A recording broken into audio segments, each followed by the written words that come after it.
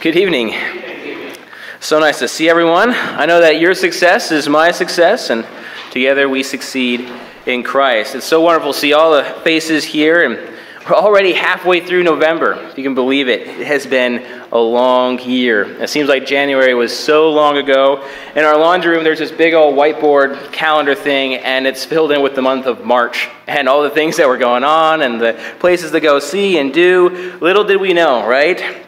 But let's remember that God is still good.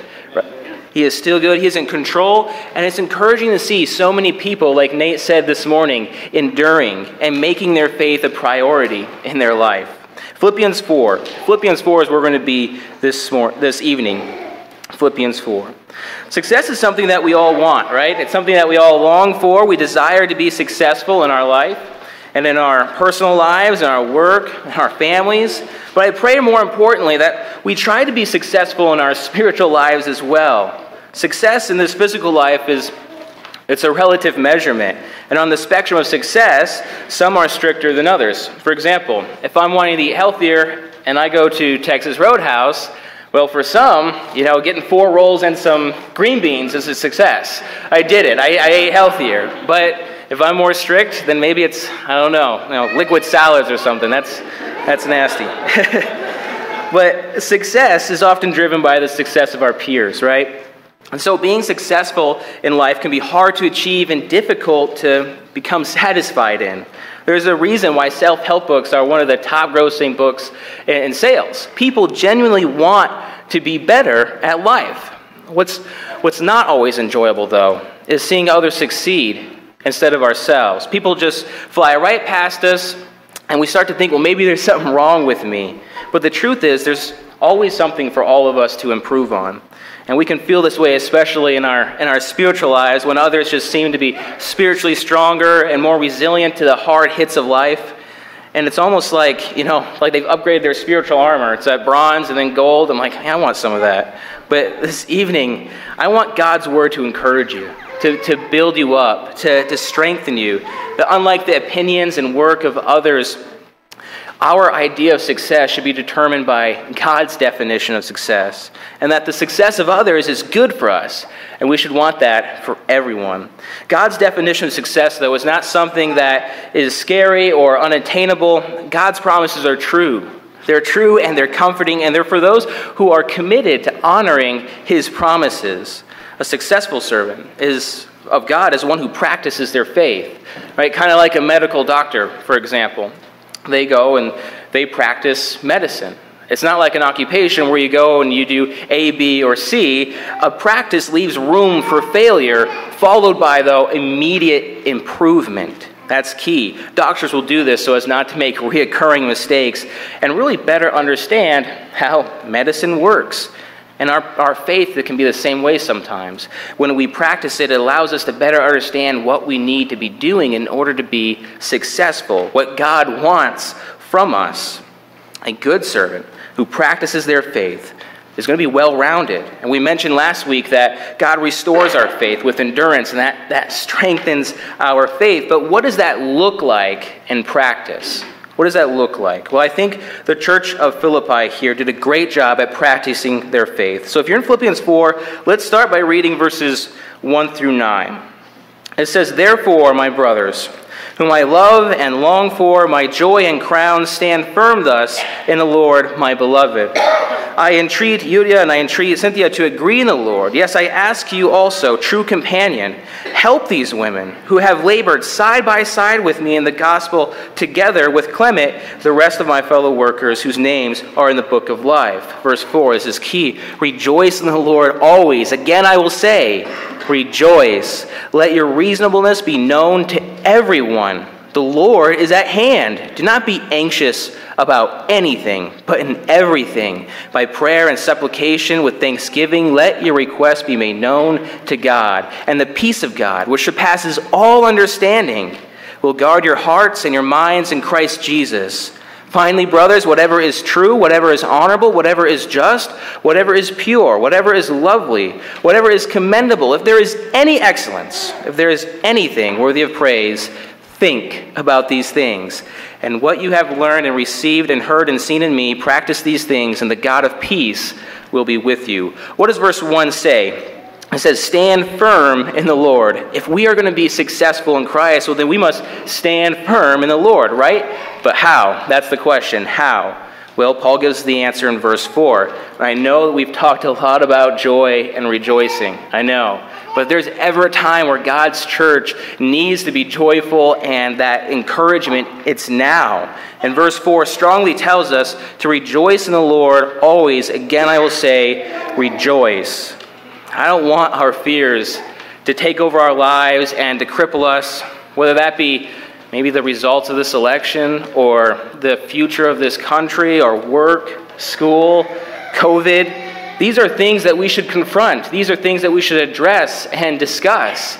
But these are things that we should discuss with positivity while standing with the Lord. You see, to fear the world is to fear everything that in this world that won't save our souls.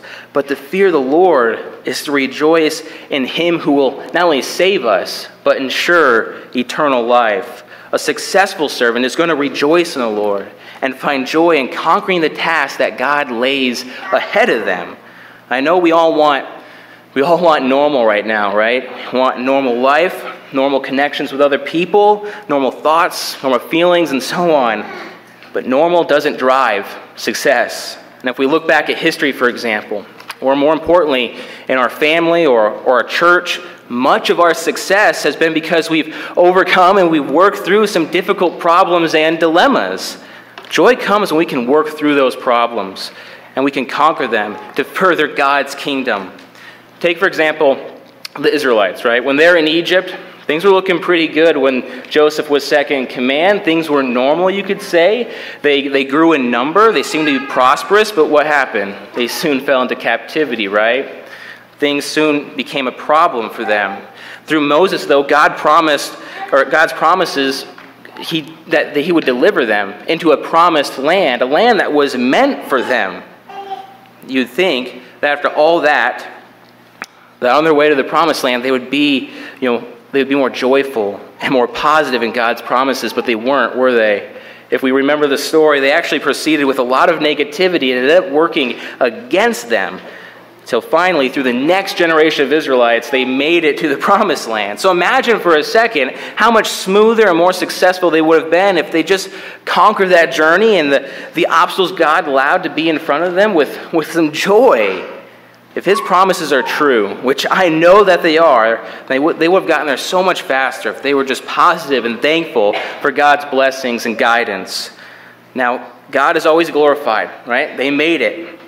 But our journey will be so much more productive if we rejoice, and we rejoice in Him always. Paul continues to show how, though, we can stand in the Lord and be successful in our faith. Look with me at Philippians 4, verse 5.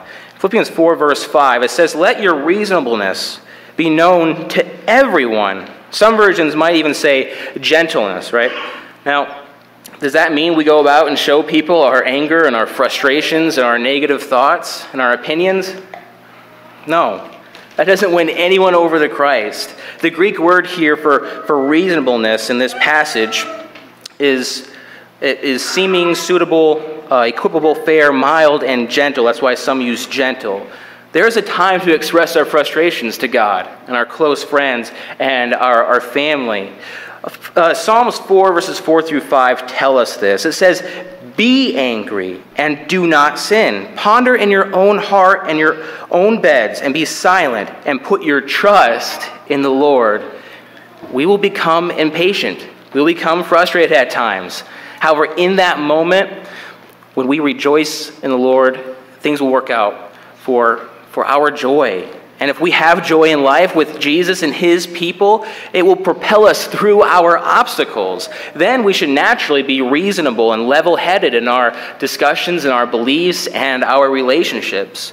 Bad things happen when we proceed with negativity and we're negative about a bunch of things and we're full of this anger and rage. The joy that we experience in our Savior, though, more than anything, should clear our minds and create this reasonableness. Especially during this time now when when lines are drawn and sides are taken and stones are thrown and insults are hurled at each other, reasonableness and gentleness must be a part of our life if we are going to succeed in Christ together. Reasonableness shows others that we're willing to love them, take the time and the effort.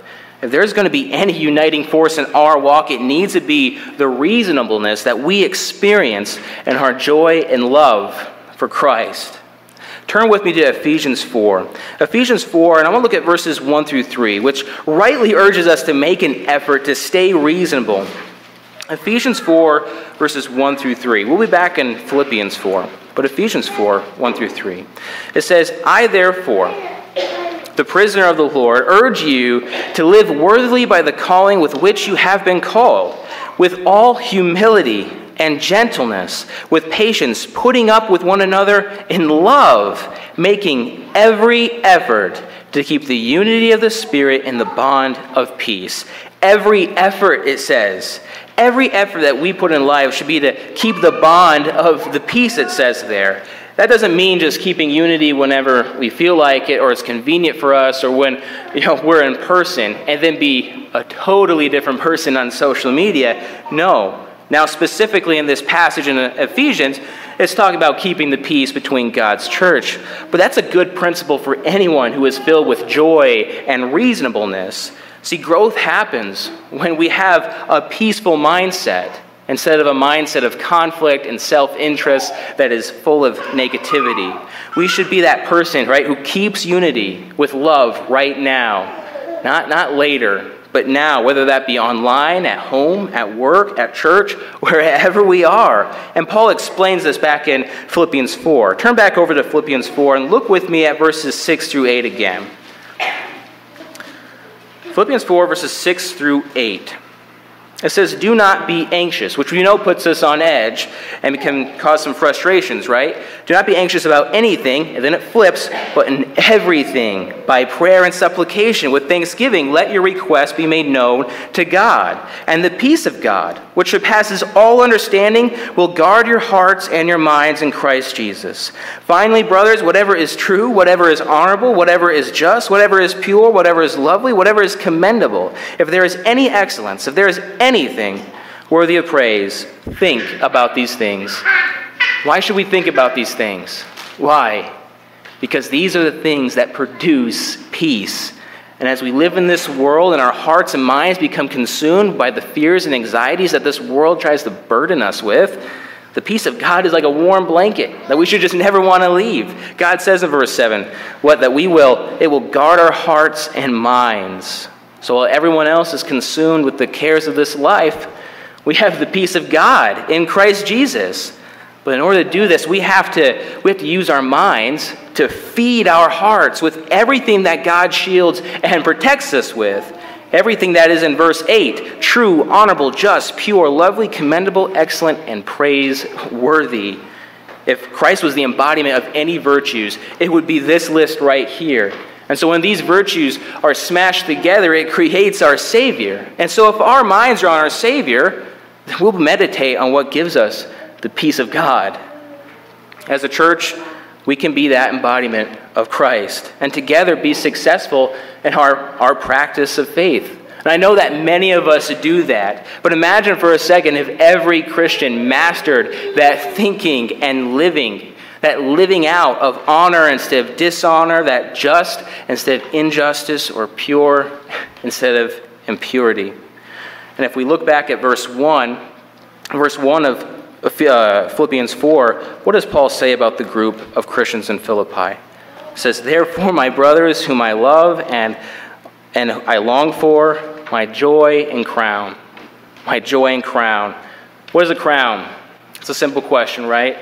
But we think about kings, I'm sure, kings and queens that wear crowns for their status. They're proud of it. They take a lot of pride and confidence in it. It symbols their throne, their reign. But what does a crown represent? What in this context, what does it represent? How is it applied? When Paul describes his faithful believers, God's faithful believers, as his crown, he is proud of the success that they've had in their faith. It's hard to see people succeed, even if they're close to us. They're brothers and sisters in Christ. And it's not that we don't care about them. We don't want them not to succeed, but we can kind of become disappointed in ourselves. We can start to question our own abilities and faith and wonder, well, maybe there's something wrong with me then. It's good to be aware of ourselves. Keep ourselves in check. That's a good practice to have, but it can become dangerously obsessed, or we can become dangerously obsessed with our status in life and in our faith. See, the race of life is long, and it's not long. God says it's like a vapor, but it's filled with a lot of adversity and a lot of obstacles that we have to try to tackle. Sometimes we're ahead. Sometimes we're not ahead. But the race isn't against anyone else. It's only with ourselves. And this can happen both spiritually and physically, where we try to put extreme goals, qualifications, and restrictions for ourselves instead of focusing on the qualifications God wants from us. See, Paul understands what it's like to be ahead or fall behind. Look with me at verse 12. Verse 12 of Philippians 4. It says, I know how to be brought low. I know how to abound. And in any and every circumstance, I have learned the secret of facing plenty and hunger, abundance and need. If anyone has been through a lot, it's Paul, right? I mean, many people, including believers here, envied Paul's success. I mean, this is Paul who's traveled thousands of miles, endured imprisonment and abuse and insults, and yet there are people that were envious of what he's accomplished for the sake of Christ. And Paul explains this back in Philippians 1. Turn with me to Philippians 1. We'll be back in Philippians 4, but Philippians 1, verses 15 through 18. Philippians 1, 15 through 18. Some indeed preach Christ from envy and rivalry, but others from goodwill. The latter do it out of love, knowing that I am put here for the defense of the gospel. The former proclaim Christ out of selfish ambition, not sincerely, but thinking to afflict me in my imprisonment. What then? Only that in every way, whether in pretense or in truth, Christ is proclaimed. And in that I rejoice. To live is Christ, yes, and I will rejoice. Philippians 1, 15 through 18. In a similar fashion, we can get caught up and disappointed in our own faith because it just doesn't seem to be as strong as this person or that person. We might say, well, they've been through so much. They've had so much strength. I don't know if I can do that. But I like the expression, just because someone carries it well doesn't mean it isn't hard. It can still be hard. We don't always know the extent or the challenges that they go through. We don't even know, the struggles, the extent of their struggles. So comparing our struggles and how we handle things is not a productive thing to do. But then we might say, well, God seems to answer their prayers and not mine, so there must be something wrong with me because obviously God isn't listening. This type of thinking is centered around an obsession with ourselves instead of filling our hearts and our minds on who really matters, on Christ. And if we're not careful, then we can become like the former that Paul's talking about. We can proclaim Christ out of selfish ambition instead of like the latter and proclaim Christ out of love.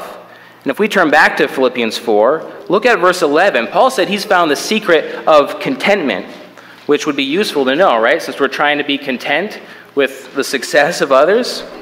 Philippians 4, verse 11. Not that I am speaking of being in need, for I have learned in whatever situation I am to be content. How? How can we be content in the minute success that I have had, or just a little bit of success I had? I've only taken baby steps, while others have just taken leaps and bounds over me.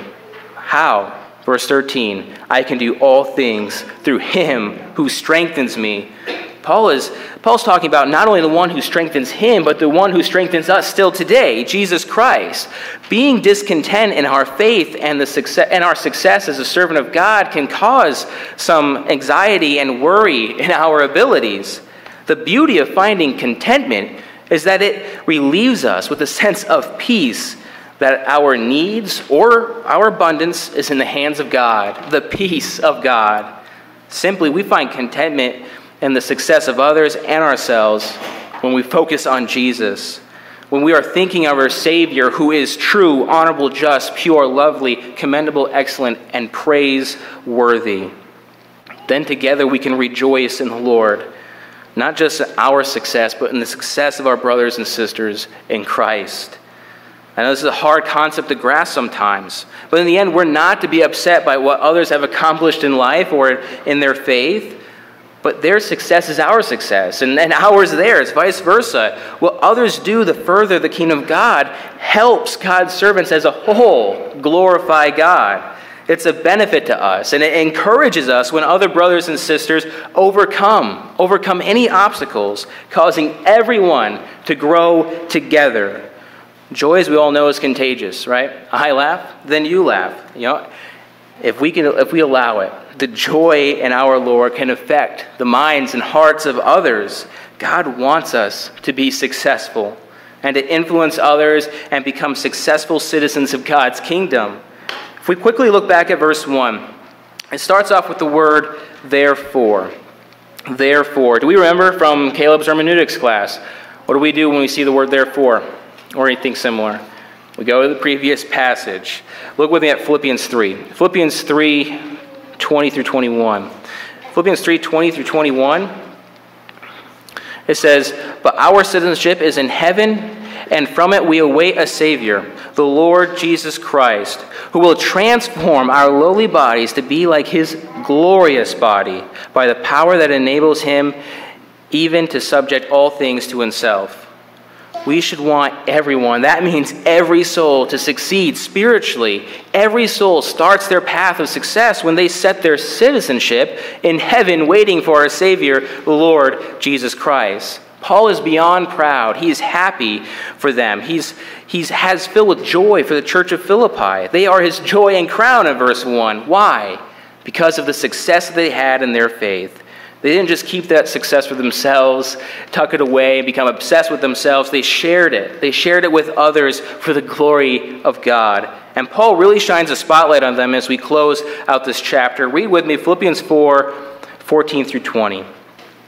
It says, "Yet it was kind of you to share my trouble. And you, Philippians yourselves, know that in the beginning of the gospel, when I left Macedonia, no church entered into partnership with me in giving and receiving except you only. Even in Thessalonica, you sent me help for my needs once and again. Not that I seek the gift, but I seek the fruit that increases to your credit. I have received full payment and more. I am well supplied, having received from Epaphroditus the gift you sent, a fragrant offering, a sacrifice acceptable and pleasing to God.